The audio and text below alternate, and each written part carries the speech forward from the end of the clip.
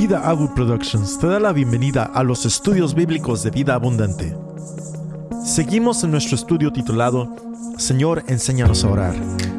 Y comenzamos una sección en la cual analizaremos la teología de oración del apóstol Pablo. Con ustedes el pastor Henry Cruz. El pastor Jonathan nos llevó por varias semanas hablando acerca de cómo orar y en sí el pasaje fundamental en cómo orar bíblicamente ya lo vimos. Es en Mateo cuando los discípulos mismos le preguntan a Jesús cómo deben orar, y Jesús les responde y les da un panorama, no simplemente de repetir palabras como hemos aprendido, sino un modelo en sí en cómo nuestra vida de oración debe existir. Y lo que yo espero es que más que conocimiento en cómo orar, si somos sinceros, y esto es equilibrante para todos, o sea, incluyendo a predicadores creyentes de varios años y creyentes nuevos, si hay algo en común en la iglesia local es falta de oración. En sí, si tú hablas aún con creyentes que tienen una vida devocional diaria, ellos tal vez confesarían que el adorar a Dios no se les hace algo difícil. Pueden escuchar música en la casa mientras están planchando o trapeando, lo que sea, y adorando al Señor. La montaña se mueve, o lo que sea, y hay algunos que están conscientes de eso. Hay otros que aún en su vida devocional pueden pasar tiempo en la palabra del Señor, ya sea escuchando sermones, ya sea metiéndose al fondo en los idiomas originales, escudriñando las escrituras. Pero sea algo que podemos ser sinceros, es que lo que más nos cuesta como creyentes es orar. Es lo que menos anhelamos, es lo que más difícil se nos hace hacer, y lo que yo espero es más que simplemente entender lo que es la oración, que cada uno de nosotros, al ir estudiando la oración y cómo debemos orar, que esto nos impulse a nosotros a ser personas que oramos, que tenemos una vida de oración. Y mi tarea en estas 4 semanas no es una fácil. Mi tarea es de enseñarles la teología de oración en base al apóstol Pablo. El problema es, número 1, que Pablo no nos da un pasaje como el que vemos en Mateo, donde Pablo dice: oren de esta manera, o que él haya escrito a la iglesia de Corintio o de Éfeso, o aún a Tito y a Timoteo en las cartas pastorales, donde él diga: esta es la manera en que tú debes orar. Lo que tenemos en el Nuevo Testamento, específicamente en la vida de Pablo, son varias oraciones. Y entonces podemos sacar la teología de Pablo en cuanto, no tanto como él dice que uno debe orar, sino en cómo él oraba o cómo él exhortaba a orar. Algunos eruditos lo dividen, y ténganme un poco de paciencia, pero dividen las oraciones de Pablo en 4 categorías. Y yo no voy a usar estas categorías, pero creo que es importante para nosotros conocerlas. Número 1, ellos dividen estas categorías en oración. En otras palabras, lo que vemos en la vida de Pablo es que hay ciertos pasajes donde Pablo está orando. Él está específicamente orando. Por ejemplo, en Efesios 3, 14 al 21, vemos que Pablo inicia su oración en el verso 14 diciendo que él dobla rodillas por la iglesia de Éfeso, pero luego él empieza una oración, y yo solo para darles un ejemplo de cómo Pablo ora, o cuándo sabemos que Pablo ora, nota el lenguaje en los últimos versos 20 y 21 dice lo siguiente: y a aquel que es poderoso para hacer todo mucho más abundantemente de lo que pedimos o entendemos, según el poder que obra en nosotros, a Él sea la gloria en la iglesia y en Cristo Jesús por todas las generaciones, por los siglos de los siglos. Amén. Este es un ejemplo de muchos donde Pablo literalmente escribió una oración suya a la iglesia de Éfeso. Él no está aquí simplemente enseñando cómo orar, sino que él ora por la iglesia de Éfeso. Y esto es, no vamos a estudiar este pasaje el día de hoy, pero nos muestra unas ideas de cómo aún Pablo oraba por la congregación. Pero esto es un ejemplo de Pablo orando. La segunda categoría no es tanto que Pablo está orando, sino lo que estos teólogos llaman un reporte de oración. En el Nuevo Testamento vemos que Pablo le dice a la iglesia: he estado orando por ustedes por esta razón y esta razón. Y hay varias oraciones de Pablo que funcionan de esta manera. Por ejemplo, en Primera de Tesalonicenses 1:3, aquí ya no es Pablo orando, sino que él está dando un reporte de cómo él ora por esta iglesia. El pasaje dice: siempre damos gracias a Dios por todos ustedes, mencionándolos en nuestras oraciones, teniendo presente sin cesar delante de nuestro Dios y Padre su obra de fe, su trabajo de amor y la firmeza de su esperanza en nuestro Señor Jesucristo. Eso es un ejemplo no de Pablo en sí orando, sino dando un reporte. Estuve orando por ustedes por esta razón.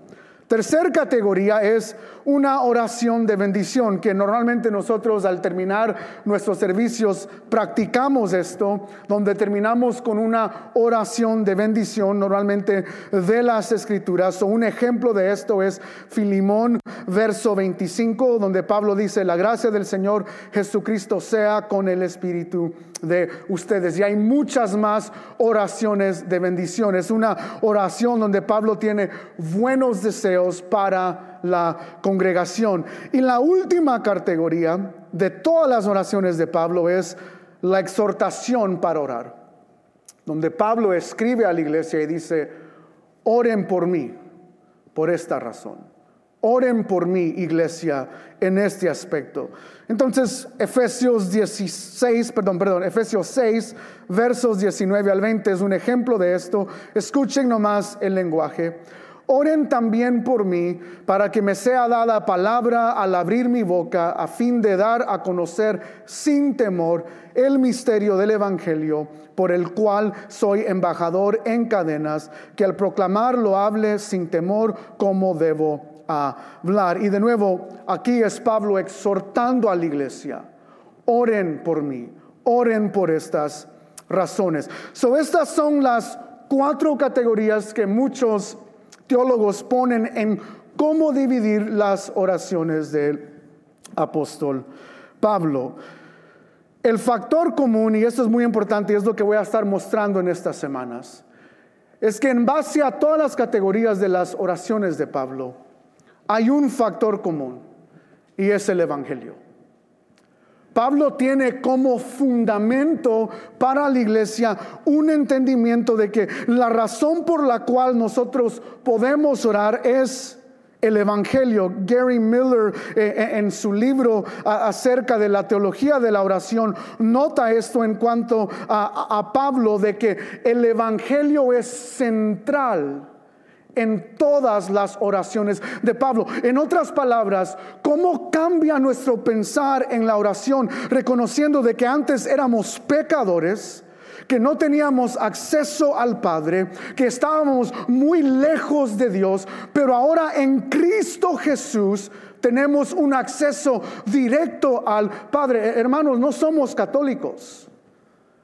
Nuestra teología de oración no es: ve con un mediador, ve con el sacerdote y confésale a él tus pecados, y luego él tomará esa confesión y irá al Padre. O ve con los santos, o ve con la Virgen. No, en Cristo Jesús tú y yo tenemos acceso al Padre. Y eso nos debe impulsar a orar, porque el Evangelio nos recuerda que antes no éramos pueblo suyo. Antes estábamos muy lejos de Él, pero ahora a través de la obra redentora de Cristo Jesús, yo tengo acceso directo al Padre. Y de todos los tipos de oración que vamos a ir estudiando, el Evangelio para Pablo es el factor común. Es el fundamento. Entre más entendimiento tengo del Evangelio, más mi vida de oración va a ser de acuerdo a la voluntad del Señor. Entonces, para ayudarnos a nosotros en estas semanas entender la teología de oración del apóstol Pablo, yo establecí categorías propias en este sentido. Pero hay estas 4 semanas vamos a ver estos 4 tipos de oración que se encuentran en las oraciones de Pablo. Vamos a aprender lo que es orar con gratitud. Y de nuevo, el Evangelio es el fundamento de todas estas categorías. El día de hoy vamos a ver qué significa para Pablo orar con gratitud. En segundo lugar, ¿qué significa orar con conocimiento? ¿Cómo nos ayuda a nosotros conocer la soberanía de Dios? El rol del Espíritu Santo en nosotros en cuanto a estas oraciones. Vamos a ver cómo debemos orar en medio de dificultad. Cuando tenemos ansiedad, ¿cómo oraba el apóstol Pablo? En medio de sufrimiento, ¿cómo oraba el apóstol Pablo? Y luego, una categoría que es no muy común, pero que existe la idea, es la importancia de orar corporalmente. Cómo oramos juntos, cómo oramos los unos por los otros y cómo esto nos ayuda en nuestra vida de oración en cuanto a la teología de Pablo. Pero hoy vamos a enfocarnos en orar con gratitud. Vayan conmigo a Romanos capítulo 1 y vamos a ver literalmente casi todas las oraciones de Pablo que inician con gratitud. Esta categoría, mientras van a Romanos capítulo 1, nos hacen pensar en algunas cosas. Antes de hacer peticiones, tú y yo damos gracias a Dios. En otras palabras, cuando yo inicio mi oración, ¿inicio con gratitud al Señor o simplemente es Dios, dame esto, dame el otro, estoy pasando por esto, estoy pasando por lo otro? ¿Iniciamos con peticiones o iniciamos con gratitud? Más allá de ello, aún para los que iniciamos con gratitud, ¿por qué estamos agradecidos con el Señor? En otras palabras, ¿qué sale de nuestra boca al nosotros decir, Señor, gracias por tal y tal razón? Y Pablo nos va a mostrar por qué debemos estar agradecidos, en qué cosas debemos agradecer al Señor. Y este es el primer patrón que vemos en las oraciones del apóstol Pablo. Romanos capítulo 1, verso 8. Noten lo que dice. En primer lugar, si vemos, en primer lugar, doy ¿qué? Gracias a mi Dios. ¿Por medio de quién? De Jesucristo. Quiero hacer una pausa aquí. Porque de nuevo, el fundamento de todas las categorías, no importa cómo las pongamos, el Evangelio está al centro de todo esto. Noten, Pablo dice, doy gracias a mi Dios. Personal. Nos recuerda de la oración de Jesús. Cuando oréis, digan, Padre, ¿qué? Nuestro. Es mi Padre, es mi Dios. Pero Pablo no nos deja al aire pensar en por qué es mi Dios, por qué es mi Padre, sino que nos dice por medio de quién, de Jesucristo. En otras palabras, lo que dije anteriormente, de que Cristo mismo nos ha dado acceso al Padre, y por eso yo puedo venir a Dios y decir, Dios, te doy gracias, mi Dios. Tú eres mi Dios, por medio de la obra redentora de Jesucristo. Podemos decir Padre nuestro, porque Cristo mismo es aquel que nos da acceso a su presencia. Noten que es en primer lugar. Antes de cualquier otra cosa, de nuevo, antes de una petición, Pablo da gracias. Esa es su postura de oración. Inicia siempre con gratitud. Doy gracias a mi Dios. Ahora, ¿por qué? Bueno, vamos a seguir leyendo el pasaje. En primer lugar, doy gracias a mi Dios por medio de Jesucristo, por todos ustedes, porque por todo el mundo se habla de su fe. Pues Dios, a quien sirvo en mi espíritu en la predicación del evangelio de su Hijo, me es testigo de cómo sin cesar hago mención de ustedes, siempre en mis oraciones, implorando que ahora al fin, por la voluntad de Dios, logre ir a ustedes, porque anhelo verlos para impartirles algún don espiritual a fin de que sean confirmados. Y voy a parar aquí en el verso 12. Es decir, para que cuando esté entre ustedes nos confortemos mutuamente, cada uno por la fe del otro, tanto la de ustedes como la mía. En primer lugar, Pablo da gracias. Pero ¿por qué da gracias? En este pasaje, Pablo da gracias por la fe de los romanos. Ahora, la fe, pistis, se usa muy diferente o de varias maneras, mejor dicho, en el Nuevo Testamento. A veces es la fe, o sea, lo que creemos. A veces es la fe en el sentido de no solo creer teológicamente, sino en dónde está puesta nuestra fe. Pero en este pasaje la idea es la fe en el sentido de que los romanos tienen toda su confianza en el Señor.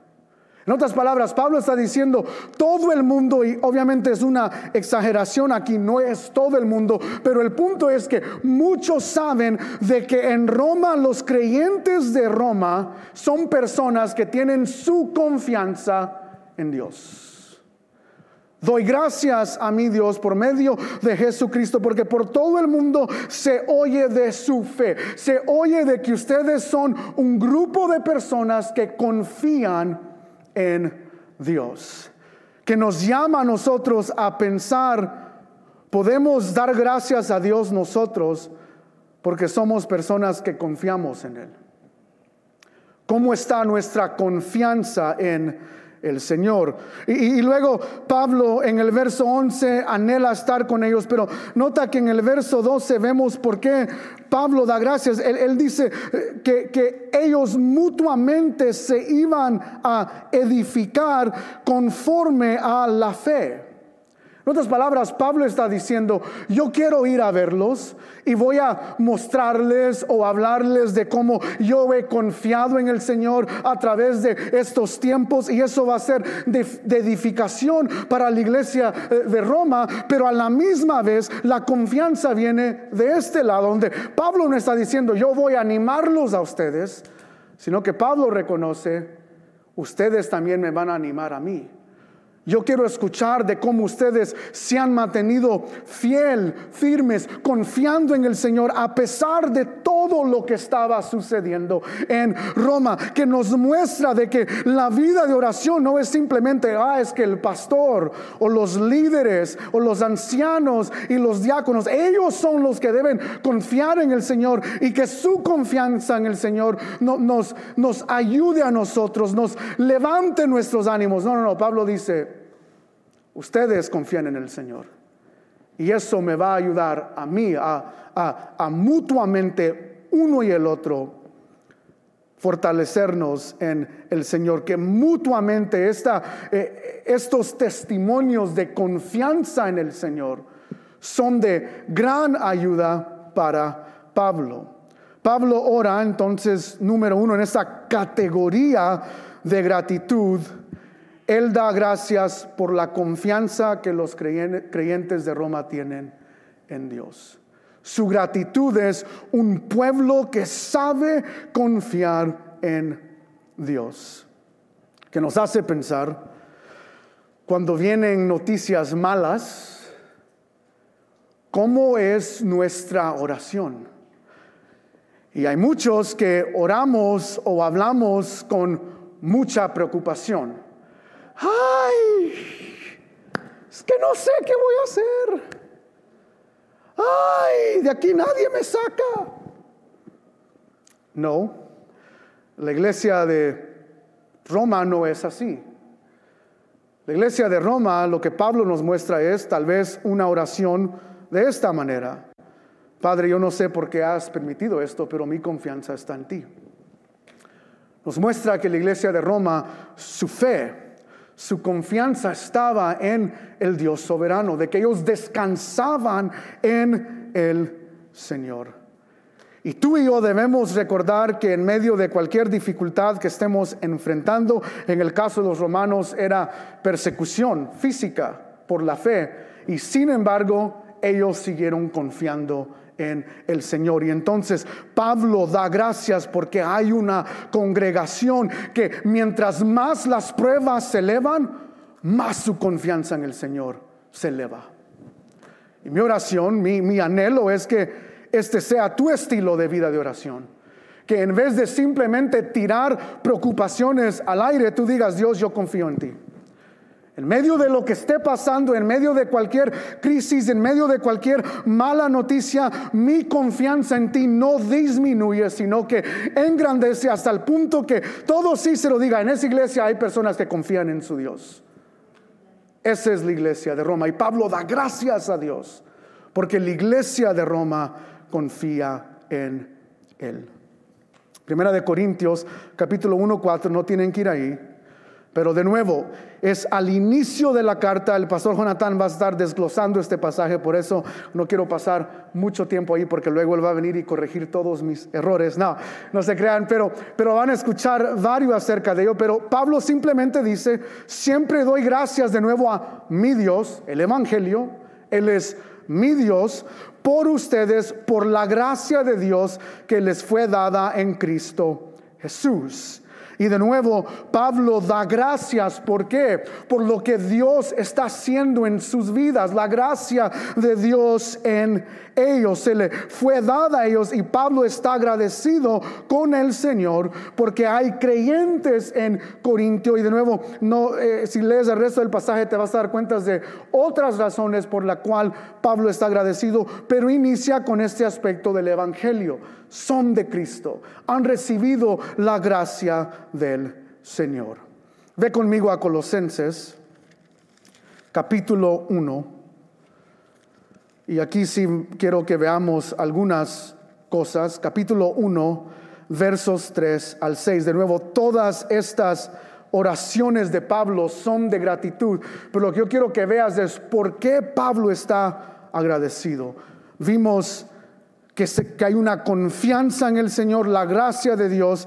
Y en Colosenses capítulo 1 voy a leer simplemente del verso 3 al 6.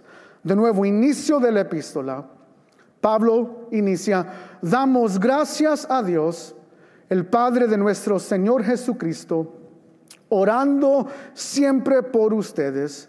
Y de nuevo, pues hemos oído de su fe en Cristo Jesús y del amor que tienen por todos los santos a causa de la esperanza reservada para ustedes en los cielos. De esta esperanza ustedes oyeron antes en la palabra de verdad, el Evangelio que ha llegado hasta ustedes, así como en todo el mundo está dando fruto constantemente y creciendo. Así lo ha estado haciendo también en ustedes desde el día que oyeron y comprendieron la gracia de Dios en verdad. Voy a parar allí. De nuevo, Pablo inicia dando gracias. Ese es el patrón de Pablo en la oración. Antes de hacer petición, Pablo da gracias. En el caso de la iglesia de Colosenses, aquí la idea de fe no es tanto en confianza, sino en creer. Creen en la obra redentora de Cristo Jesús. Creen que la justificación es solo por la fe en Cristo Jesús. Y Pablo da gracias por eso. Hay una congregación en Colosenses que reconoce que Cristo es su Salvador, y Pablo dice: gracias Dios, porque ellos entienden, reconocen que Cristo los ha justificado, pero luego da gracias porque ellos ¿qué? Tienen amor los unos por los otros. Es una iglesia que muestra amor. Y luego dice: más que oír el evangelio, esta iglesia ha dado fruto. Es una iglesia que va creciendo, es una iglesia que va madurando. Y Pablo está agradecido por estas tres razones en este aspecto: de que hay crecimiento, de que hay madurez, de que Pablo ve a creyentes que tienen una teología correcta en cuanto a quién es Cristo Jesús, que tienen un amor, hay un praxis, no es simplemente conocimiento, pero hay una iglesia que se ama el uno al otro, y hay una iglesia que va creciendo, va madurando y está dando fruto. Y nosotros debemos dar gracias cuando vemos a personas dentro de la congregación actuando de esta manera, de una congregación que se ama el uno al otro, de una congregación que pasa tiempo juntos, conviviendo juntos, y una congregación que va madurando en el Señor. De nuevo vemos esta gratitud de Pablo en cuanto a lo que Dios está haciendo en la vida de los creyentes. El primer aspecto de gratitud es confianza. Aquí este segundo aspecto es madurez espiritual. Pablo está dando gracias porque hay madurez espiritual reflejada en estas áreas: conocimiento, amor y en fruto que está siendo dado a través de estas iglesias. Pero en todos estos ejemplos, antes de pedir, Pablo da gracias. Gracias, gracias. Otro pasaje, Primera de Tesalonicenses, ve conmigo. Ahí hay varios que vamos a ver, pero Primera de Tesalonicenses capítulo 1, versos 2 al 3. Hay algunas similitudes en estos pasajes, pero luego hay diferencias también. Y este es uno de ellos. Primera de Tesalonicenses capítulo 1, versos 2 y 3. De nuevo, el inicio de esta epístola. Y Pablo dice: siempre damos gracias a Dios por todos ustedes, mencionándolos en nuestras oraciones, teniendo presente sin cesar delante de nuestro Dios y Padre su obra de fe, su trabajo de amor y la firmeza de su esperanza en nuestro Señor Jesucristo. Aquí hay otras tres razones, y es la tercera vez que vemos este aspecto de fe. Pero aquí es obra de fe. En otras palabras, un recordatorio de que la fe redentora y fe salvadora produce buenas obras o obras de fe. Que el creyente no simplemente puede decir: yo creo en Cristo Jesús, y luego vivir de una manera muy distinta a la fe. Aquel que cree en Cristo Jesús, aquel que ha sido redimido, uno de los frutos de la salvación es que hay una obra de fe, hay actos de fe, normalmente reflejados en bondad, en que somos bondadosos el uno con el otro, en que nos importa la vida de los demás, en que somos personas que queremos a otros y queremos cuidar de otros. Esas son obras de fe. Y luego Pablo dice que esta congregación, él da gracias por su obra de fe y trabajo de amor, de que hacían cosas en amor. No es simplemente estoy haciendo estas buenas obras porque pues es lo que tengo que hacer, o para parecerme más santo, o para verme más espiritual. No, sino que estas obras de fe eran hechas con todo el corazón. Eran hechas con un trabajo de amor. En otras palabras, de nuevo vemos aquí la idea de teología con praxis, que el amor no está desconectado con estas obras de fe. Esta congregación era una congregación que ejercía obras de fe, pero la hacía de todo corazón, con amor. No para ser vistos, no para ponerlos en las redes, estoy acá, estoy aquí, no para anunciar a todo el mundo. No, había un corazón detrás de estas obras.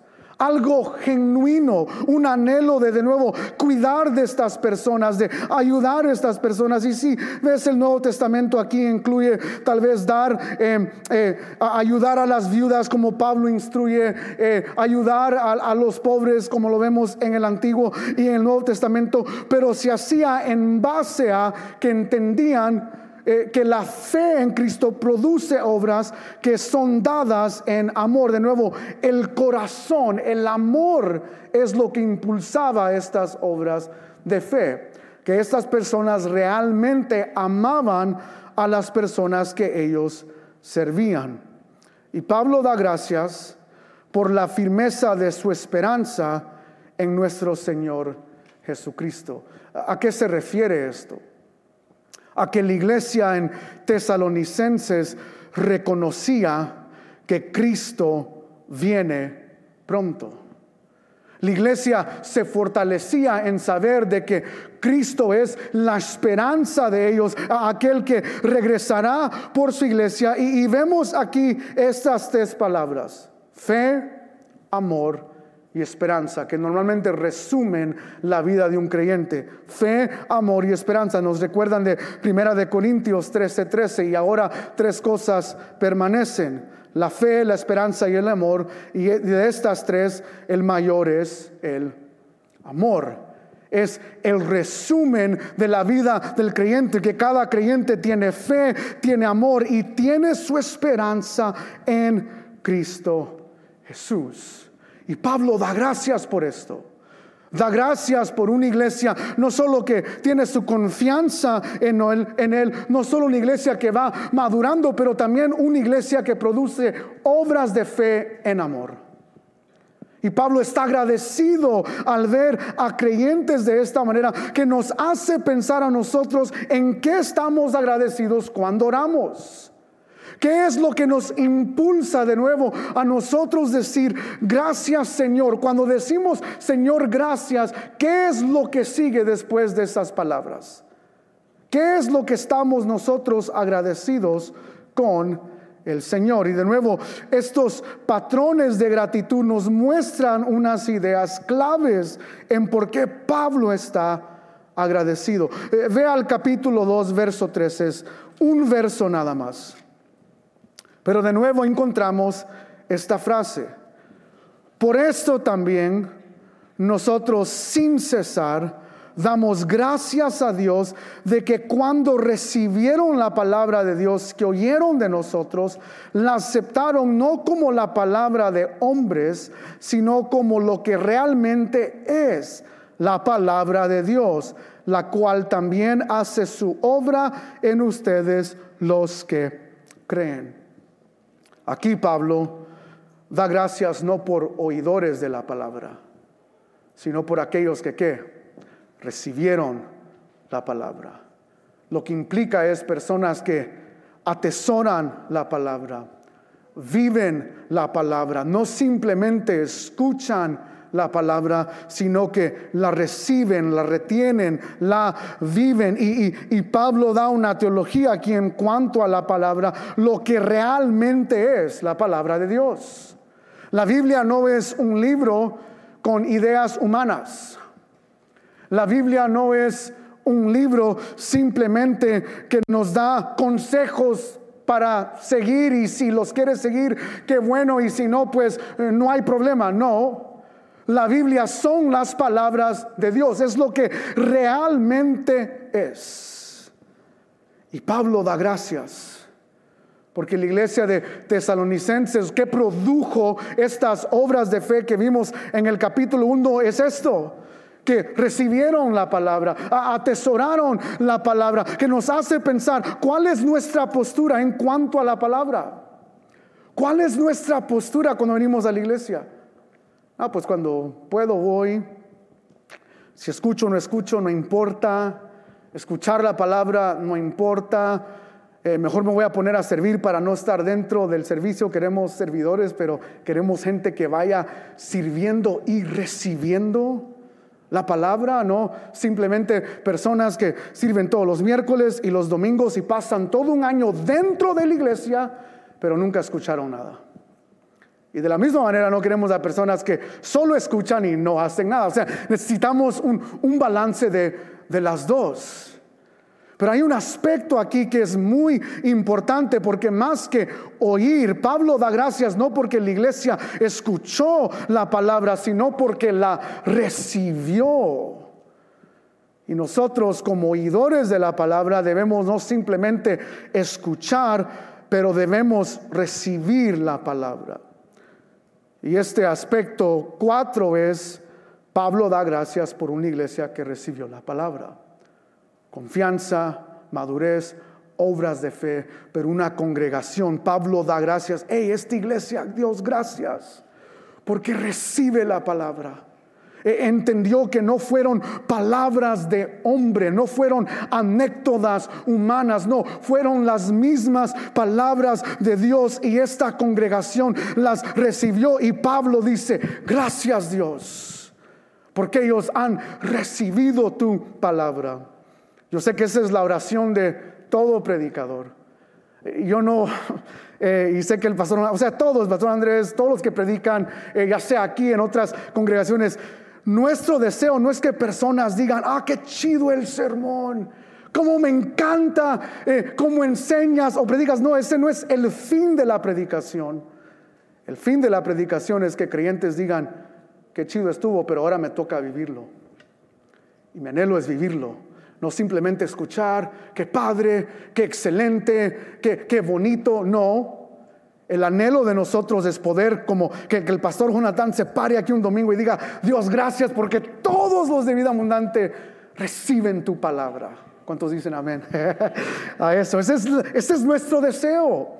Más que simplemente escuchar sermones, que ustedes reciban la palabra y sean transformados a través de ella. Pablo da gracias por los que habían recibido su palabra. Segunda de Tesalonicenses, capítulo 1, verso 3 al 5. Este es el último pasaje que quiero ver. Hay otro en Efesios, tal vez lo toque en las otras categorías que vamos a ir viendo estas próximas semanas, por eso no lo leí el día de hoy. Pero Segunda de Tesalonicenses, capítulo 1, noten de nuevo, es al inicio de la epístola, versos 3 al 5. Noten aquí, Pablo dice, siempre tenemos que dar gracias a Dios por ustedes. De nuevo, inicia con gratitud. Tenemos que dar gracias a Dios por ustedes, hermanos, como es justo. Noten aquí, porque su fe aumenta grandemente, y el amor de cada uno de ustedes hacia los demás abunda más y más, por lo cual nosotros mismos hablamos con orgullo de ustedes entre las iglesias de Dios por su perseverancia y fe en medio de todas las persecuciones y aflicciones que soportan. Esta es una señal evidente del justo juicio de Dios, para que sean considerados dignos del reino por el cual en verdad están sufriendo. En otras palabras, Pablo está diciendo, el sufrimiento es, Dios lo está permitiendo para que ustedes reconozcan que al confiar en Dios en medio de persecución son dignos del reino. Es para animar su fe, no para desanimarlos. Ahorita voy a hablar un poco más acerca de ello.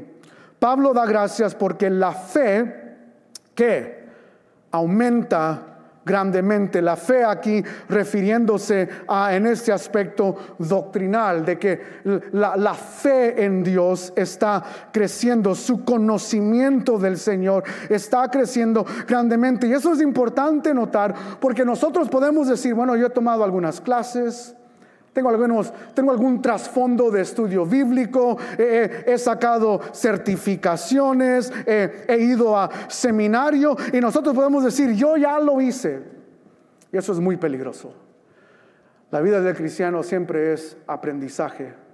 Y no importa cuántos títulos tengas o cuántos estudios tengas en tu trasfondo, aun si termines, y oramos que sea así, todos los cursos de IVA, porque hay algunos que van bien lento, pero aun si terminas IVA, eso no significa que ya llegaste. y ya recibí mi certificado y ya conozco todo. No, la vida del creyente es siempre aumentando en la fe, en su conocimiento. Y lo que vemos aquí es que Pablo da gracias no simplemente por una fe, por una iglesia, que está conforme a, ya sé ciertas palabras griegas, ya sé ciertas doctrinas sistemáticas, ya conozco un poco de aquí y de allá y con eso vivo mi vida cristiana. No. Pablo dice, doy gracias porque su fe sigue aumentando. Su conocimiento sigue aumentando. Implica que el deseo de esta congregación es cada día ir creciendo en su conocimiento de quién es Cristo Jesús, de quién es Dios. Pero va más allá. Teología a praxis. Y el amor de cada uno de ustedes hacia los demás, que abunda más y más. Imagínate a alguien que diga, alguien que se pelea con otra persona en la congregación y dice, este domingo voy a ir a saludarle y lo voy a hacer con todo el amor que tenga. Y va, saluda a esta persona que ha tenido conflicto y dice, ya estuvo, ya mostré amor. Ya puedo decir por el resto de mi vida que yo soy una persona amorosa. No. ¿Qué nos muestra este pasaje de esta iglesia? Pablo no da gracias como anteriormente en las otras simplemente por la iglesia que mostraba amor, sino que su amor abunda ¿qué? Más y más.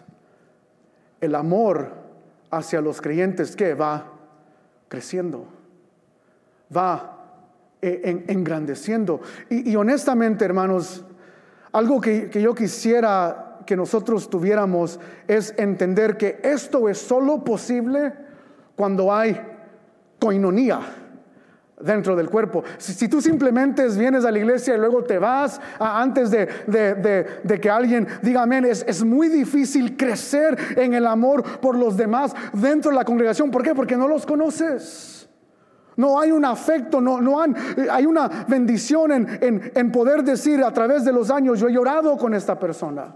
Hemos orado, hemos celebrado, nos hemos regocijado y hay un aspecto de que al hacer esto nuestro amor abunda más y más. Y Pablo está agradecido con una congregación que crece en su conocimiento, pero también en una congregación que es amorosa y crece en su amor por los santos. Y Pablo dice, gracias Dios, porque su amor abunda más y más. Y luego da gracias por la perseverancia que esta congregación tiene. Entre más están siendo arrestados, entre más su vida está en peligro por proclamar el evangelio, esta iglesia sigue perseverando. Y no solo perseverando, sino que dice, doy gracias entre las iglesias por su perseverancia y fe en medio de todas las persecuciones y aflicciones que soportan. En otras palabras, esta iglesia perseveraba porque se aferraba a la confianza de Dios. Tenían confianza en el Señor y perseveraban por causa de ello. Normalmente nosotros cuando pasamos por estas aflicciones, a veces nuestra oración es, Dios, yo te serví. Dios, yo daba cuando nadie daba. Yo no era de esos que tenía a la campaña en rojos. Yo daba. Yo te servía. Yo iba a la iglesia. Yo iba a grupos. Y luego viene una tragedia o pasa algo. Y lo primero que a veces personas hacen es, dejan la fe. Ya no voy a ir, porque Dios me defraudó. Yo pensé que la vida cristiana era todo color de rosas, todo era bueno, todo era feliz y todo es fácil. No. La evidencia en la palabra es que nosotros en este mundo vamos a sufrir. Pero gracias a Dios que en medio del sufrimiento Dios está con nosotros. Y nuestra oración no es de dejar la fe. Nuestra respuesta a la persecución y aflicción no es de abandonar, ya no voy a ir porque esto me pasó, sino que todo lo opuesto, todo lo contrario debería existir. Entre más grande la persecución, más fuerte mi perseverancia y confianza en el Señor. Y la iglesia de Tesalonicenses tenía esto. En medio de persecución y aflicción, Pablo da gracias y dice: doy gracias por que su crecimiento en la fe está creciendo, su amor está creciendo, y porque perseveran en medio de la aflicción. Y el punto 5 en estas oraciones de confianza, madurez, obras, este aspecto ahorita se me fue la cuarta en cuanto a la oración de porque habían recibido la palabra, y este quinto aspecto de que en medio de sufrimiento siguen perseverando. Pablo da gracias porque en medio de sufrimiento la iglesia sigue perseverando. Estas son razones por la cual Pablo da gracias. Pero quiero que entendamos por qué quise ir por cada una de estas razones o ejemplos de por qué Pablo da gracias. Lo que aprendemos en la vida o en la teología de la oración de Pablo es que todo inicia con gratitud. Como dije al inicio, las oraciones de Pablo no inician con peticiones. Pablo inicia con gratitud, y vemos que a la apertura de todos de estas cartas, de estas epístolas, Pablo inicia con gratitud. Dios, doy gracias por X razón. Pero nota que lo que aprendemos de gratitud es por lo que Pablo da gracias. ¿Qué es lo que quiero que tú pienses en esta tarde? Porque tal vez cuando tú oras, normalmente nuestras oraciones de gratitud, no estoy diciendo que son malas, pero son muy distintas a lo que acabamos de ver. Tú y yo cuando oramos, normalmente oramos de esta manera: Dios, gracias por un nuevo día. Y no es malo, no estoy diciendo que es malo. Dios, gracias por mi trabajo. De nuevo, no es malo. Dios, gracias porque aumentaste mi salario, o tuve una nueva posición, o los chicos que están solteros, Dios, gracias porque la chava al fin me dijo que sí. Dios, gracias por X razón. Normalmente nuestras oraciones de gratitud, si somos sinceros, tienen que ver con cosas que nos pasan a nosotros, que Dios hace en la vida de nosotros. Pero lo que quiero que entiendas es que estas oraciones de gratitud realmente reflejan lo que nosotros valoramos. D.A. Carson, en su libro en inglés se llama Praying with Paul, no está en español, pero la traducción sería Orando con el apóstol Pablo, lo pone de esta manera: pero en general, nuestra acción de gracias parece estar ligada fuertemente a nuestro bienestar material y comodidad. La verdad sin barniz es que lo que más a menudo damos gracias por traiciona lo que más valoramos. Si un gran porcentaje de nuestra acción de gracias es por la prosperidad material, es porque valoramos proporcionalmente la prosperidad material. En otras palabras, lo que tú y yo a veces estamos agradecidos refleja más, no simplemente el hecho de que estemos agradecidos, pero refleja lo que Carson argumenta es lo que realmente valoramos. Y lo que yo quiero que aprendamos a través del apóstol Pablo, más que estos patrones de oración y que él inicia orando con gratitud, es ¿por qué está Pablo agradecido? Y en estas oraciones Pablo no está agradecido: oh, gracias Dios porque la iglesia aumentó al 50% en asistencia. Dios, gracias por material, por promociones, por dinero, por material. No. Pablo da gracias porque lo que él ve es fruto del evangelio. Pablo está agradecido porque dice: la iglesia está creciendo en su madurez, está viéndose cada día más y más conforme a la imagen de Cristo. Y entonces tú y yo, cuando oramos, si hay algo que podemos aprender de esta categoría de las oraciones de Pablo de gratitud, es que nosotros aprendamos a decir: Dios, gracias, porque a través de tu obra en mí, tu espíritu obrando en mí, yo anhelo conocerte más. Gracias, Dios, porque hace un año yo ni quería leer mi Biblia y ahora tengo una vida devocional. Gracias. En vez de simplemente orar, Dios, que mis hijos entren al colegio, o Dios, gracias porque entraron al colegio a esta carrera o promociones que nosotros oramos. Dios, gracias porque yo veo en mis hijos un amor por el Evangelio. Veo en mi esposa un crecimiento por el Evangelio, por querer crecer y madurar. Veo en mi familia, veo en mis amistades. Gracias, Dios, porque mis vecinos están viniendo a la iglesia. ¿Cuándo fue la última vez que cuando dimos gracias a Dios fue por obras y frutos del Evangelio y no simplemente por cosas materiales? Y de nuevo, no estoy diciendo que las cosas materiales son malas. Pero lo que nosotros aprendemos en la vida de oración de Pablo en cuanto a esta categoría de gratitud es que lo que Pablo valoraba era el fruto del Evangelio y solo el fruto del Evangelio. Y tú y yo, hermanos, debemos dar gracias a Dios cuando vemos fruto del Evangelio en personas que amamos, en personas que queremos, dentro de la congregación, fuera de la congregación, que cuando oremos, más que dar gracias por cosas materiales, nosotros digamos: Dios, gracias, porque yo veo fruto del Evangelio en mi vida y en la vida de mis seres queridos. Eso es lo que aprendemos en esta primer categoría. La teología de Pablo inicia en cuanto a las oraciones de gratitud, pero que van ligadas con lo que Pablo más valoraba: frutos del Evangelio.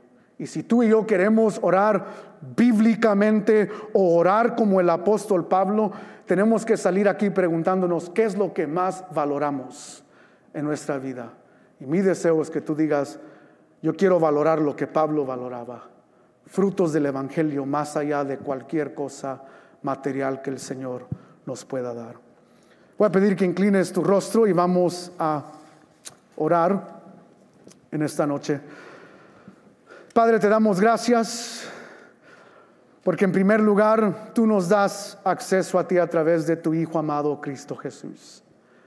Padre, que la obra redentora de tu Hijo nunca se aparte de nuestros labios, nunca se aparte de nuestro corazón, que nunca menospreciemos lo que tu Hijo hizo, no solo al colgar en la cruz, pero al resucitar de los muertos. Padre, te damos gracias, y nuestra oración es que en esta congregación, en nuestras vidas, estos frutos del Evangelio sean evidentes. Ayúdanos, Dios, a confiar más en ti. Ayúdanos a recibir tu palabra. Ayúdanos a tener actos de fe. Ayúdanos a perseverar en medio de persecución y aflicciones. Padre, ayúdanos a amarnos más y más cada día. Padre, yo te pido que nosotros seamos personas que estemos agradecidos contigo. Pero más allá de simplemente orar en gratitud, Padre, ayúdanos a orar por frutos del Evangelio, a dar gracias porque vemos frutos del Evangelio. Ayúdanos, Dios, a no simplemente conocer la teología de la vida de Pablo en cuanto a la oración, pero ayúdanos, Dios, a vivirla y ponerla en práctica también. Te doy gracias por cada uno de nosotros. En el nombre de Jesús, la Iglesia de Cristo dice amén y amén. Que el Señor les bendiga, amada iglesia, y nos vemos aquí el domingo. Gracias por estar con nosotros. Recuerda que este contenido se encuentra en video, en el enlace que está en la descripción de este episodio. Para cualquier otro detalle, visita nuestra página web www.vidaabu.com. Esta ha sido una producción de Vida Abu Productions.